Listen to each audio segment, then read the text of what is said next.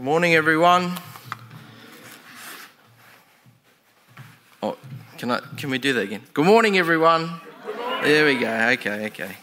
Don't you hate those people who get up the front and make you get a little bit more motivated than you feel? Too bad. That's how it is with me. Let's pray. Heavenly Father, thank you for the opportunity to share from your word this morning. Lord, please prepare our hearts to hear your word, to be motivated and encouraged, even moved or even kicked up the backside if we need it. Lord, your word is instructions for our lives. And Father God, as we dwell in it for a little while, just prepare us. If there's anything in the way that's distracting us, Lord, please take that from us. In Jesus' name we pray. Amen. Looking at Psalm 51 today, can you remember what you did last week? And Sunil can't answer this. Remember what was the psalm last week for those who were here? Psalm 91. Is that correct, Sunil? Yeah, good. All right, everyone's on the same page. So we had Psalm 91. Today we're doing Psalm 51. If you've got your Bibles or smartphones, I suggest you get them out if you want. Just going to read it out. The reason I've picked Psalm 51, a number of years ago when I was at Bible college, we had a list of assignments. And I thought this was cool. You got to pick 2 or 3. I think it was 3. You had to pick 3 out of the list of about 10. So it's almost like choose your own adventure in a way. And I always tried to pick the easiest ones. Okay? I wasn't an academic. I was there because I wanted to learn more about God, and that was sort of part of my role. And I chose this one, which was Psalm 51. You had to memorise Psalm 51 and say it to the teacher. I thought, that should be easy. I can just read through it a few times, memorise it, say it to the teacher, get the tick for the assignment. But it's 19 verses long. And it actually does take a bit of, if people have memorised scripture before or memorised something, it takes time. You can't memorise something straight away, which is as long as this is. It's not long once you start reading it, but then to verbalise it back, I did end up doing it, thank goodness, but I wish I could do it right now for you, which would be semi-impressive, but it was a long time ago, so I have forgotten it, but I can still read it. Let's read it. Psalm 51. Have mercy on me, O God, because of your unfailing love. Because of your great compassion, blot out the stain of my sins. Wash me clean from my guilt. Purify me from my sin. For I recognize my rebellion. It haunts me day and night. Against you and you alone have I sinned. I have done what is evil in your sight. You will be proved right in what you say, and your judgment against me is just. For I was born a sinner. Yes, from the moment my mother conceived me, but you desire honesty from the womb, teaching me wisdom even there. Purify me from my sins, and I will be clean. Wash me, and I'll be whiter than snow. Oh, give me back my joy again. You have broken me, now let me rejoice. Don't keep looking at my sins. Remove the stain of my guilt. Create in me a clean heart, O God. Renew a loyal spirit within me. Do not banish me from your presence, and don't take your Holy Spirit from me. Restore to me the joy of your salvation, and make me willing to obey you. Then I will teach your ways to rebels, and they will return to you. Forgive me for shedding blood, O God, who saves. Then I will joyfully sing of your forgiveness. Unseal my lips, O Lord, that my mouth may praise you. You do not desire a sacrifice, or I'd offer one. You do not want a burnt offering. The sacrifice you desire is a broken spirit. You will not reject a broken and repentant heart, O God. Look with favour on Zion and help her rebuild the walls of Jerusalem. Then you will be pleased with sacrifices offered in the right spirit, with burnt offerings and whole burnt offerings. Then bulls will again be sacrificed on your altar.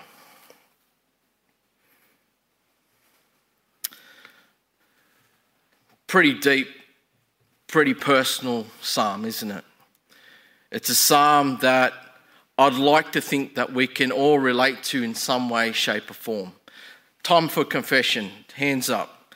Has there ever been a time in your life where you felt like rock bottom? Has there ever been a time in your life where you felt like you couldn't even pray to God because you feel so distant from Him?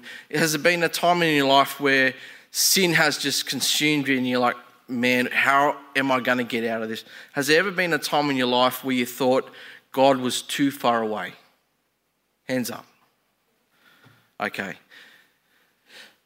This is a prayer, a personal prayer from David.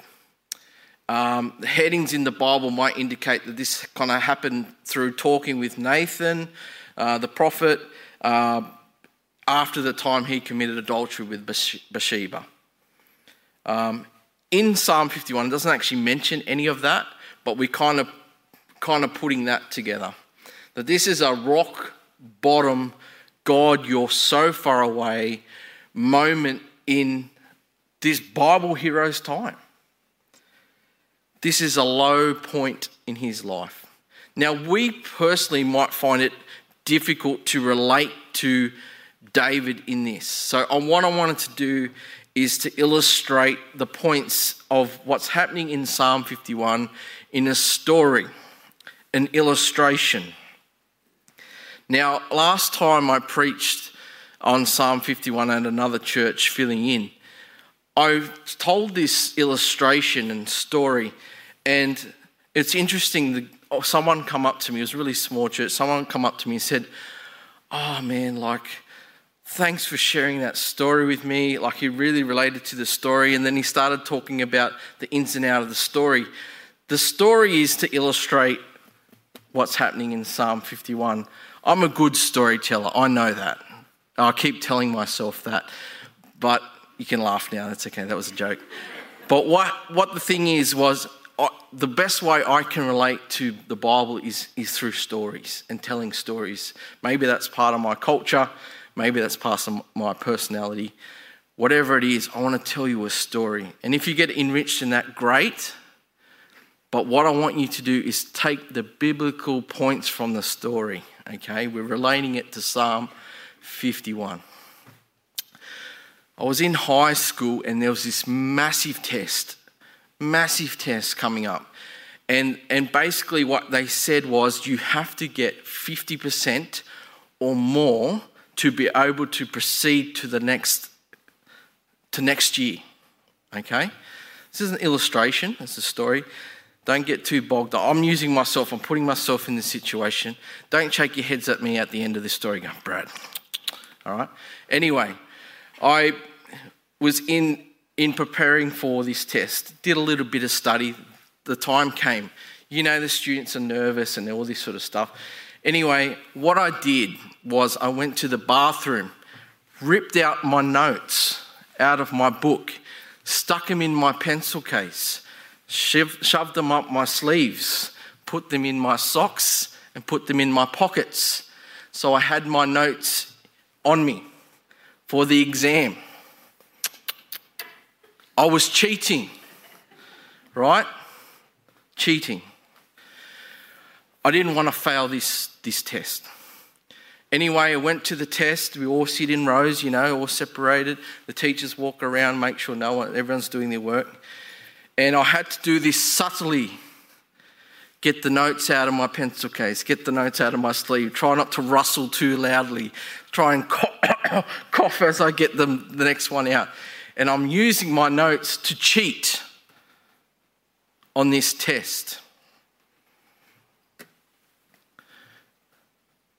The teacher come up to me and said, Brad, you need to leave the room. I've been busted. Okay? Not only that, so the embarrassment of getting up and walking out is you need to go to the principal's office. Okay? I had a lot of respect for the principal. We got on really well. I'm sitting in the principal's office by myself. Now you can imagine how I'm feeling at this time. Okay? I'm embarrassed. I'm feeling guilty. I'm feeling like I've let myself down as well as, family, dad, whatever it might be. I know I've done the wrong thing, and I've done it publicly, and I've done it well. I've stuffed up well. And in the moments of reflection in the principal's office, it's like, oh, what's going to happen next? What's the punishment for this? What's happening?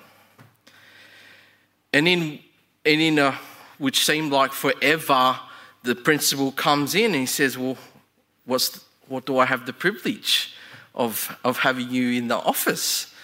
He knew quite well. He would have been told. But he was wanting to hear it from me.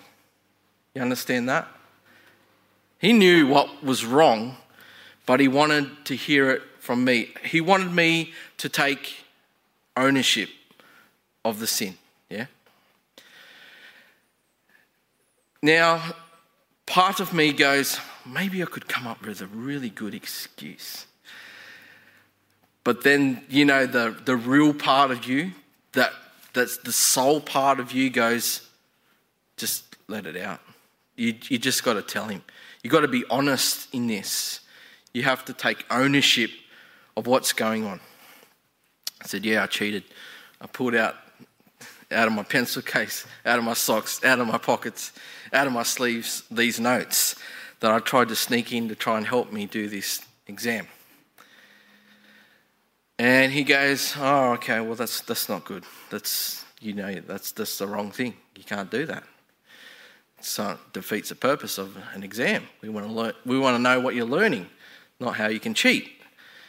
And then he thinks about it for a minute, and then he goes, I'll be back in a minute, and then he walks away. Then he comes back with a bit of paper and a pen, and he goes, so what do you have to say for yourself? And I kind of thought, what do I have to say for myself? Well, I'm being busted. Well, what else can I say? And he's like, I said, well, I'm sorry. I'm sorry that I did this. I knew it was wrong and I did it anyway. And I'm sorry, it won't happen again. I'm totally embarrassed. I want to learn from this. I want to move on from this. I don't want to stay in this moment of feeling guilty and embarrassed. I want to actually want to get out of this office, really, but I want to proceed with life. And he goes, okay, that's all I need to hear. He gives me the bit of paper, which is the exam. He gives me a pen. It's a nice principal's pen. And he goes, well, you better write quickly because the exam's going to finish soon, so get on with it. And so he gives me a second chance to do the exam. And, I quickly, as quick as I could, started writing what I thought was the right answers. In that period of time, do you know how I was feeling when I'm doing this exam? Trying to obviously concentrate. But you know how good I felt in that moment of being able to have a second chance, to be able to feel like I'm valued still, even though I did something wrong, I'm still part of it. The principal didn't have to give me a second chance. He could have said, well, it's a zero, like you've cheated, you've done the wrong thing. And maybe you put me on detention or suspension or whatever the punishment maybe I deserved. But it gave me something that I didn't deserve, which was a second chance at it. You see where I'm going with this? With a fancy pen. In Psalm 51, David has stuffed up. Big time. He's a man of God. He is the king, but he has stuffed up big time. And he is in the principal's office. He's been caught out. Nathan's probably, really spelled it out to him. And he's feeling as low as can be.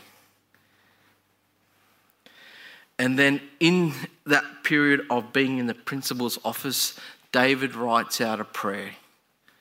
He spells out his heart, and it's on paper for us to read. Now, majority of you put your hand up when I said, has there ever been a time? Remember that? I don't know what you did to get out of that, but I'm sure God had something to do with it, yeah? And I'm sure in that moment when you were or going to be in a moment where God's distant, where you hit rock bottom, where whatever's going on, whether sin's taken over, whatever it might be, it is not a quick fix.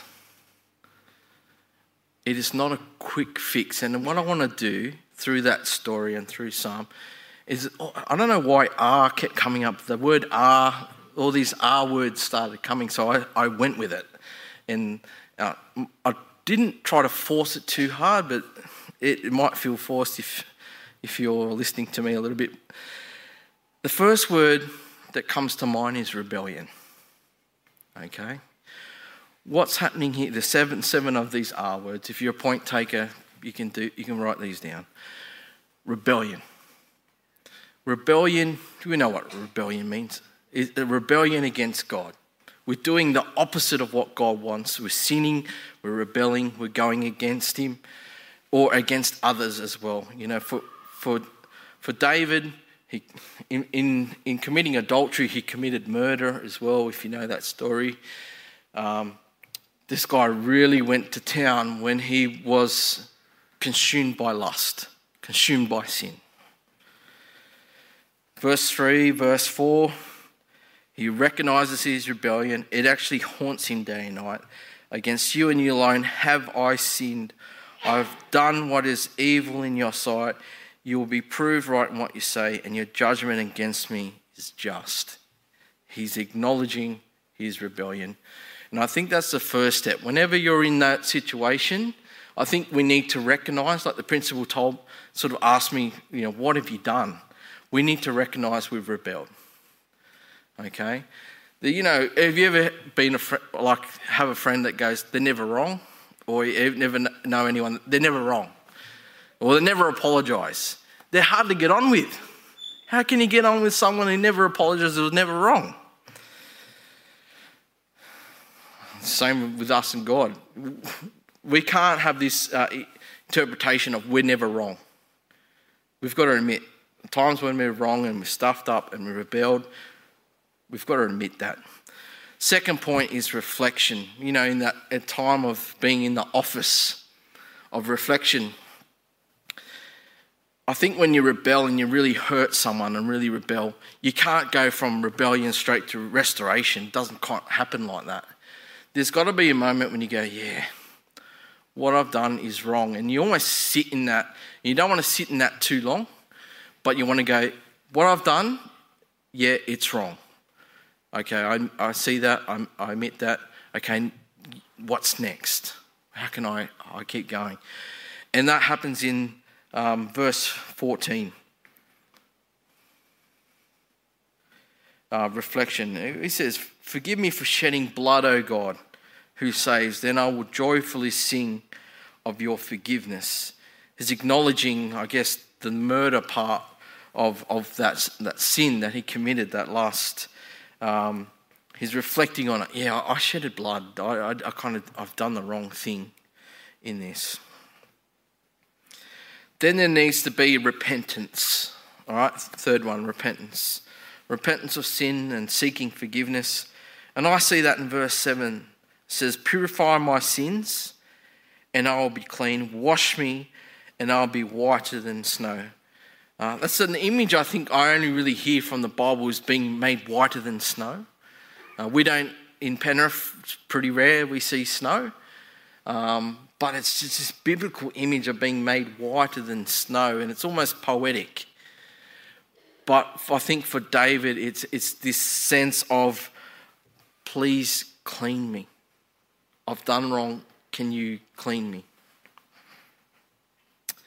For fourth one and fifth one we could put together, it's renewal and restoration. And this is the kind of the fun part. This is kind of where we've kind of getting little steps out of that messiness, and we're almost re-establishing where we want to be. And I see that in verse 12, where it says, restore to me the joy of your salvation and make me willing to obey. So you can kind of see these little almost reaching out of this mess. So he's asking for being restored. And renewal, I see in verse 10, it says, create in me a clean heart, O God. Renew a loyal spirit within me. Create in me a clean heart, O God. Renew a loyal spirit within me. Sixth one I want to point to you guys is this recommitment. It's a recommitment. So we've gone from rebellion, reflection, repentance, renewal, restoration, and now there has to be a recommitment to what's going on. Like in the office, I had to recommit to doing the exam the proper way.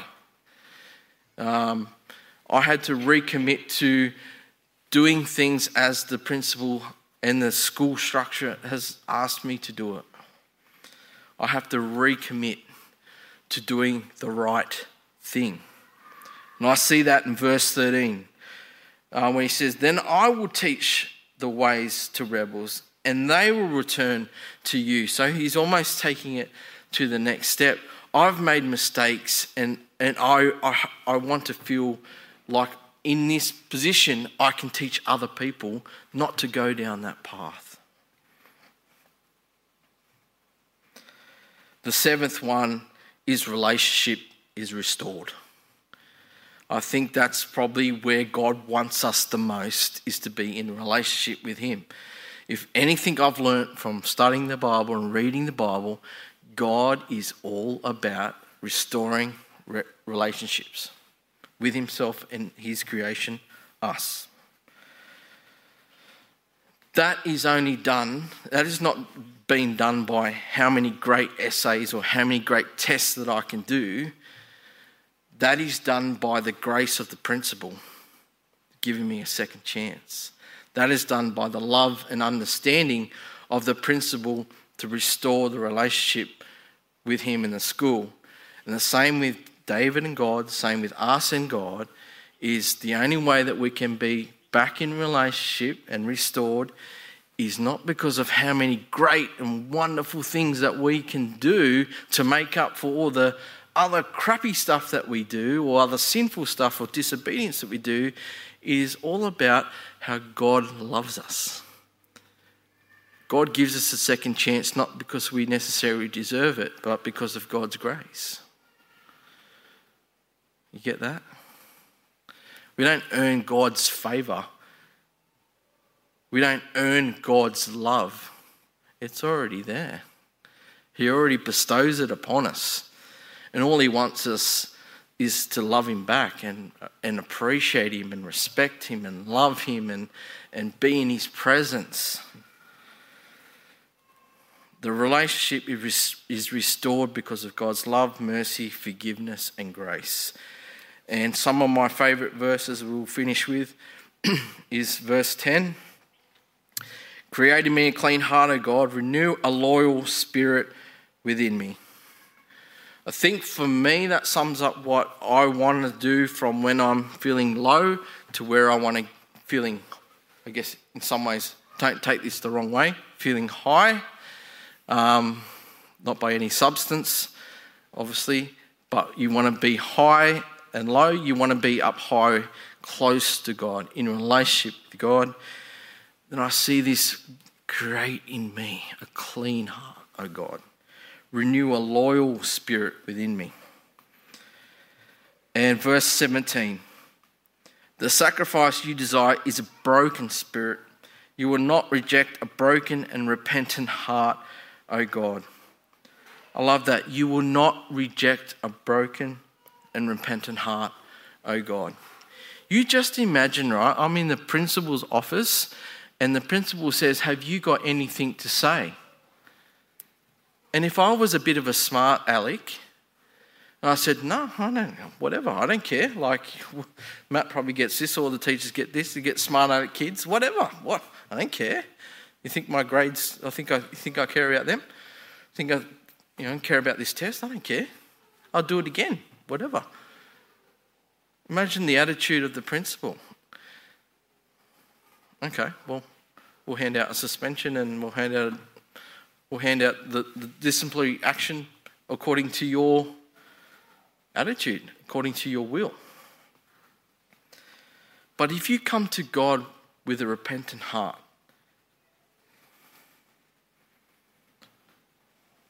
God won't reject it. Don't you love that? There's so many times in life where we feel rejected, or we're not quite good enough, or whatever it might be. You come to God with a repentant heart, He's not going to turn you away. And that's probably one of the most encouraging things, if anything, you can take out of this message, is you are not rejected by God. Doesn't matter what you've done. You come to Him repentant, you want forgiveness, you want to seek forgiveness. You'll probably have to go through some of these steps to feel restored in your relationship. But don't you want that? Don't you want to be restored with God?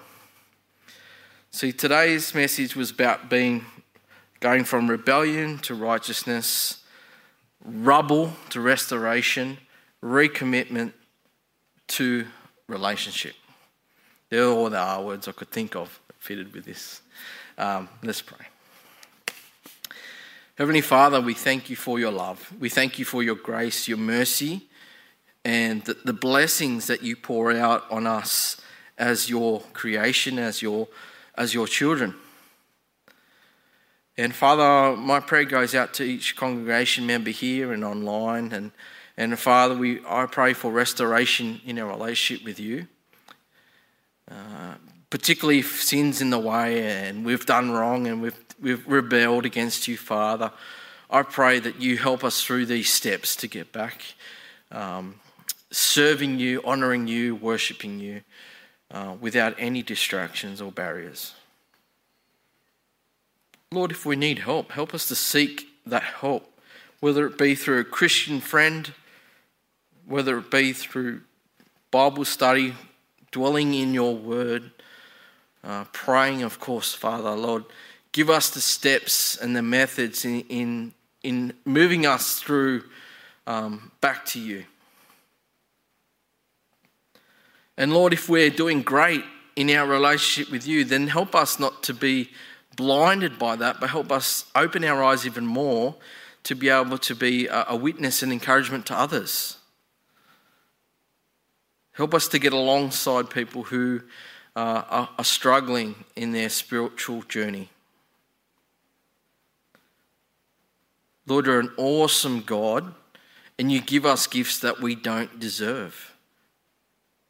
Lord, you're an awesome God, and you seek us out, and you want to restore us to you on a regular basis.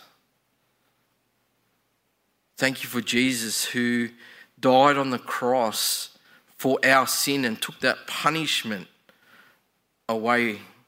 And we know the Bible tells us that if we have a loving relationship with Jesus, that we get to inherit eternity with you. And we know that the Holy Spirit is this wonderful gift, Lord, that strengthens us and guides us and uplifts us, particularly in those moments where we're really struggling. Lord, thank you for this congregation. And as we continue on this service, Father, Lord, uplift us and encourage us to be more faithful in walking in the straight and narrow. But Lord, each step that we take, Lord, I pray is a step closer to you, and help us to love you more. And Lord, help us to serve you more. Help us to worship you more, Father. Help us to be enlightened by who you are and who you represent. And that love that just overflows, Lord, help us to share that with others. Help that love to overflow in us. And we pray all this in Jesus' holy name. Amen.